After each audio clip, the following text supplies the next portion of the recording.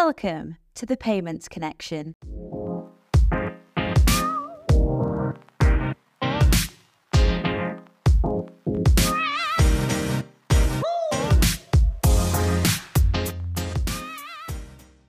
I'm Jess, Head of Marketing at Bridge.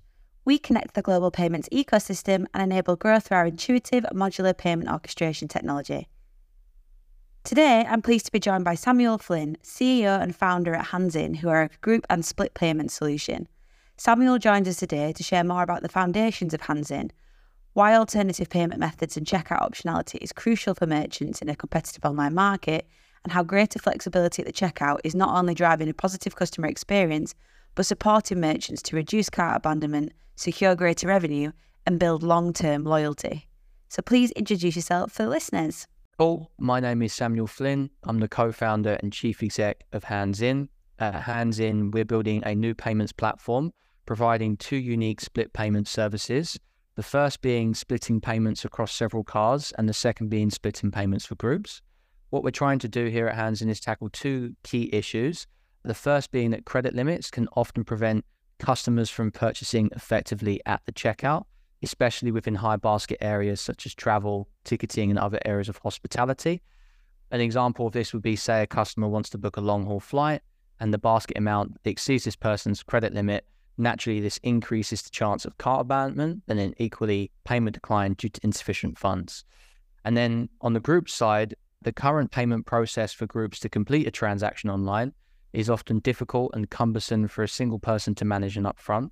And especially with a group purchase, we often notice that the basket values are much, much higher, especially within travel and areas such as ticketing. So again, this goes back to the earlier point of that this increases the chance of cart abandonment and then equally payment decline due to insufficient funds. So we have a platform that provides two solutions, spreading payments across multiple cards for a single payment. So how this product works is it enables customers to go to the checkout of one of our selected retailers, choose to split this payment across multiple cards option, enter in each designated amount in each card. We then essentially authorize each of those amounts on each of those cards and then capture those funds via the merchant's connected gateway and acquiring infrastructure. And then for our group payment solution, instead of the lead booker having to go through the painful job of chasing everyone down and typically upfronting the entire cost of the transaction, we have a nice little product that goes on top of the hosted payment page for the merchant that then enables that merchant to offer the ability for groups to check out together online. So now the group lead booker can simply just go to the checkout, select the pay by group option, split the transaction, whether this be in equal amounts with each item that's in the cart or with custom amounts, share the link to pay with their peers, which can be done for a link share, QR code, text message and email, and everyone joins together and pays simultaneously. And the mission behind our business is we're focused on delivering increases in incremental revenue to airlines, OTAs, and leisure and hospitality merchants, but then equally working alongside payment providers like Bridge to help them deliver increases in incremental revenue for their clients and have this plug and play approach with each of our services. We've been live less than a year now. We work with online travel agents like Visit Carlingford and airlines like Air Europa, and we have fantastic partnerships with the likes of Bridge, which is why we're here today. Fantastic. Thank you for joining us on the Payments Connection. And that was a brilliant introduction to the business. To just get started, to set the scene for the audience, could you share a little bit more about the foundations of Hands-In? Where did the solution come about? How do you think the checkout is evolving in this modern age? Yes, so the business started sort of like any entrepreneur that wants to build a fintech or payment business outside of university, I have noticed, comes to this core issue, which is splitting expenses. So whilst I was a university student, I noticed this to be a common issue, whether it be on nights out, booking tickets to go to a nightclub or a specific event, or even, for example, travel. There wasn't really an efficient way to do this. And even with the consumer-led apps, what was normally happening is someone would have to actually pay the amount, be left out of pocket, then go through the process of chasing the money. Or if you're using bill management apps like Splitwise, it's really just a tallying service as to who owes who what. There's actually no infrastructure embedded into that service to enable people to do peer-to-peer transactions. And I thought with that specific concept and problem that there was this gaping hole on the B2B side where potentially if this solution was merchant driven, not only could the consumers essentially navigate the splitting of the expenses all in one place, but then equally deliver some incremental business back to the merchants within these target sectors. And I went on a bit of an exploratory process for that. So I went and spoke with a very large travel agency that was quite closely connected to my university. They mentioned that they understand that this is a problem for their users. They equally see a higher level of decline codes due to insufficient funds, and they see those decline codes occur on larger pack sizes, and in particular with the Gen Z millennial generation, where their credit limits are often quite low. So they're forced to either split the expense or the card payment fails because not enough people have enough money. So it kind of just started from there. And then we were able to raise a small round of funding to get the business going, build out a fantastic advisory team that are incredibly well networked in payments, and gain investment from key leaders at leading payment organizations such as Go Cardless, WellPay, and Elavon. And then over time, the business has slowly transitioned into being more of a split payments platform. This come about because in conversations with our airline client, Air Europa, obviously they notified the fact that we were splitting payments across several cards, but in this case, ultimately multiple people. They then asked the question, well, could you do this on a single booking? And the answer was yes, because obviously we had that infrastructure built in. But obviously before, we went away and just built something, and not to become a bespoke solution. We went and tested this out with the rest of our pipeline to see if this was an issue for them worth solving, and if they're seeing this as something that's relatively urgent and needing to be prioritized, and that fact remained. So then we built this solution out, and now we're selling two tools into this industry, or these industries, targeting these two specific issues, which is tackling cart abandonment, which is obviously a massive problem across all different types of sectors and industries, but then equally payment decline due to insufficient funds on high basket items. It sort of feels like this should have been around for a lot longer than it has, really, given that, we've all been there where we've not been able to split a payment, and it's been very frustrating how someone's had to take that personal risk, whether it's for hen parties or for holidays with family. It is something that we've all faced, or tickets for concerts, for example. Why do you think it started now? Like, why do you think there's such a rise in interest now, and why now for Hands In too? I think there's a rise in interest now, in the same way there's a rise in interest now for payment orchestration, because businesses have been forced post-pandemic to become much more tech-enabled. Everything has moved online. And when things move online, personalization in terms of converting traffic into paying customers has become key. So new forms of alternative payment methods, like the ones that Hands In provides, but equally the ones that Bridge ultimately support, have become ever more prevalent. So say, for example, on a group purchase, potentially, pre-pandemic, people were making payments via cash or going into a local travel agent. Post-pandemic, none of that occurs. So there's a lot of changing consumer behavior, but then equally just the nature of sort of the macroeconomic ties of businesses moving to more of a digital state. And part of the digital state is that they have to have payments in mind. When I joined this industry, many names would say, well, if you don't have payments, you can't run a business. And that is totally true. And we fit into the category of payment optimization, essentially, through these two very new use cases. So that's why I think the business will be successful sort of between now and the end point of this decade, because that trend is only going to continue. We're seeing open banking being incredibly prevalent. Buy now, pay later has obviously been fantastic for the payments industry. And there's only going to be more innovation, and Hands In, I think, fits into that. You've talked a little bit there about optionality, which is a common trend that we regularly see. And we've recently done a consumer survey which highlighted, appetite for greater optionality at the checkout, and people also being encouraged to try new things and feeling incentivized by choice at the checkout, which can, as you've just shared, reduce friction for different reasons, depending on what people are looking for from that new payment method. Where would you say that your solution sits in this sort of new world of alternative payment methods? We sit in the sectors of high basket values, where they're experiencing, there's a high level of traffic to the site, and they're experiencing a relatively large number of declines, and ultimately declines due to insufficient funds. The high traffic to the site is important because obviously there's that cart abandonment conversion piece, and the cart decline piece is important because obviously that's the fundamental issue. High basket, so areas like travel, so online travel agencies, airlines, as we mentioned, ticketing, hospitality. This is really where we sit. And obviously on the personalization aspect of the problem that we're solving, if a customer fails to make a purchase on one card payment, but for example, in areas of the market like LATAM, where they're using multiple different types of cards and credit cards, having the flexibility to spread that payment across potentially 2 or 3 cards is a great way of getting them to convert at the point of sale. And obviously on the group payment side, especially with Gen Z millennials, in the case of travel, more than 60% of Gen Z millennials travel together in at least groups of 3 or more.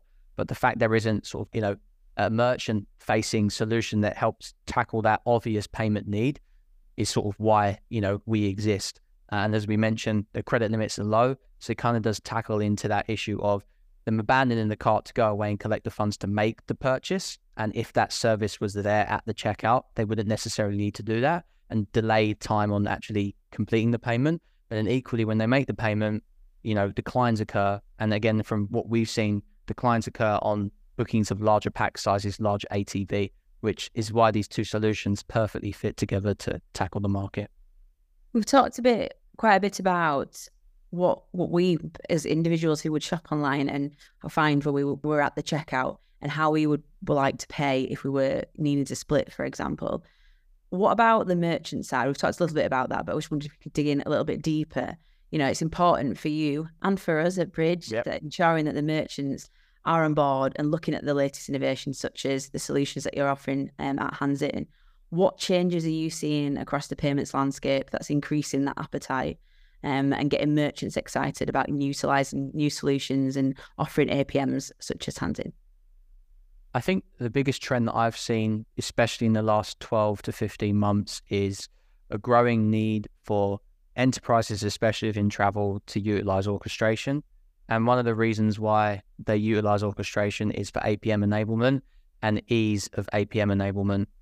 A lot of our pipeline data shows that for a merchant at enterprise level to enable this solution, yes, they could directly work with us and they can obviously do that integration, but the go-to-market strategy for us clearly seems to be to connect our services in orchestration providers, acquirers, and gateways and have this ease of APM enablement, whether that be open banking, buy now, pay later. These businesses, because payments is obviously a priority for them, but payment optimization might be kind of a very small piece of the curve, are really just looking at a pathway to autonomy to have this happen. So I would say payment orchestration really comes into that because obviously it's kind of a full stack piece, but then one of the biggest layers I think payment orchestration solves is the ease of APM enablement. So that's obviously where we really fit. But then obviously I see this as a growing trend because it will just be a domino effect. The next big OTA that accepts orchestration, the next one's going to need to. If the next airline accepts orchestration, the next one's going to need to. And it'll just be a case of why do this in-house when you're going to make lots of mistakes, lots of errors in the process of doing that. It's going to be costly to maintain. You can outsource it to a third-party provider and have everything all in one and all in one place. It seems to me to be the biggest growing trend, I would say, probably over the next decade within payments. And obviously you've got like customer demand that's sort of asking for these kind of solutions that you're offering. When you're speaking to merchants directly, are you finding that they're seeing that drop off and needing a solution, or you're being able to unveil what they're missing out on as a result of not having that at the checkout? It's a combination of both. So some merchants, like kind of what we've spoken about before, especially if they have their own payments team, are much more switched on to the issue. They see a large number of declines specifically on larger pack sizes and then also pack sizes of higher ATV. So I mentioned long haul flights, which is where both of those solutions can potentially exist, obviously for groups multiplying across multiple people. But then equally, say for like the way that airlines and OTAs currently accept group payments. So this is normally defined as, say, bookings of 10 and above, usually via sort of request goes to a sales agent then sends out an invoice for 40 to 15 to 40 transactions, however big the pack size of the group is, and that lead booker that they're in communication with has to go through that whole process. So there's manual labor, there's reconciliation errors in that, it's a combination. But we often do what we call business case workshop as and when the entity maybe doesn't understand the severity of the issue, to take some of their numbers, such as, payment volume coming through digital, card penetration, current card failure rate. And then we showcase to them what we can do in terms of incremental improvement. And it just creates this story based on what we've already done to date. And that's been a really, really effective way as to not only signing contracts and getting people to go live, but then also going through that education process. So my answer to your question is, I say it is a combination of both. Obviously, we are a new, innovative solution disrupting this market, so there's naturally going to be a tendency for market education, but we do that through our workshops. But then at the same time, this is an issue, and this is an issue that people do understand.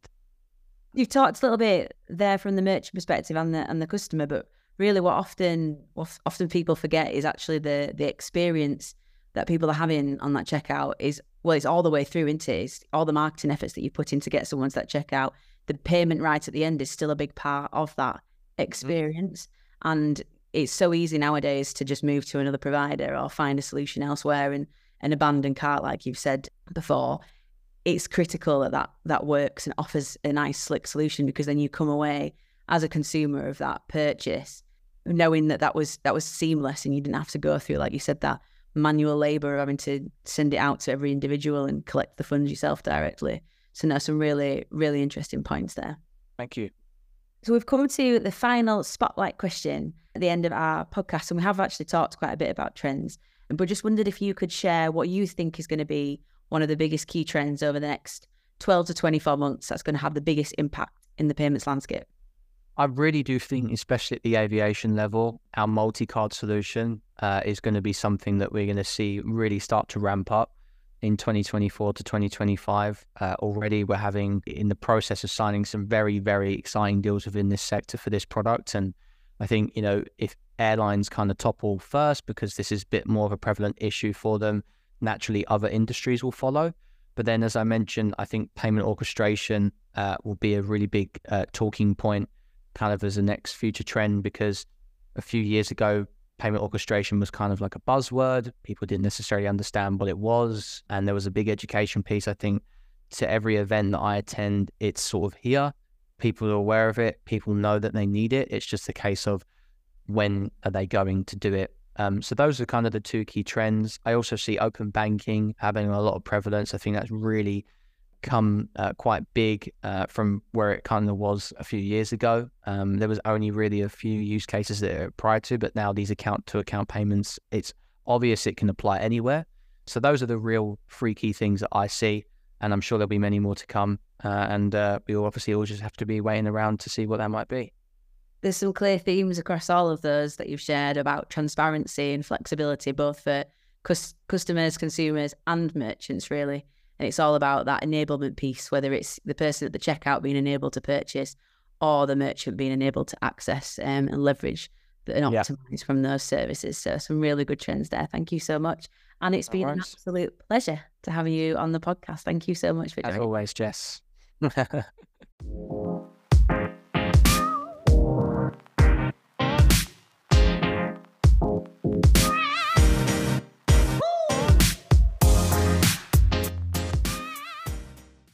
We hope you enjoyed our latest podcast, and thanks again for joining us on the Payments Connection. For more insightful discussions on payment trends, the e-commerce landscape, and the ever-evolving fintech ecosystem, subscribe to the Payments Connection podcast on Spotify, Apple Podcasts, or your podcasting app of choice. Make sure to check out our previous episodes too, and look out for future podcasts on topics spanning the role of AI and machine learning in payments, alternative payment methods, fraud and security management, designing a dynamic checkout, and more. You can also find out more about Bridge and how payment orchestration is supporting enterprise merchants globally to boost authorization rates, mitigate fraud, and deliver the best end-to-end customer journey over on our website at br-dge.to. See you next time.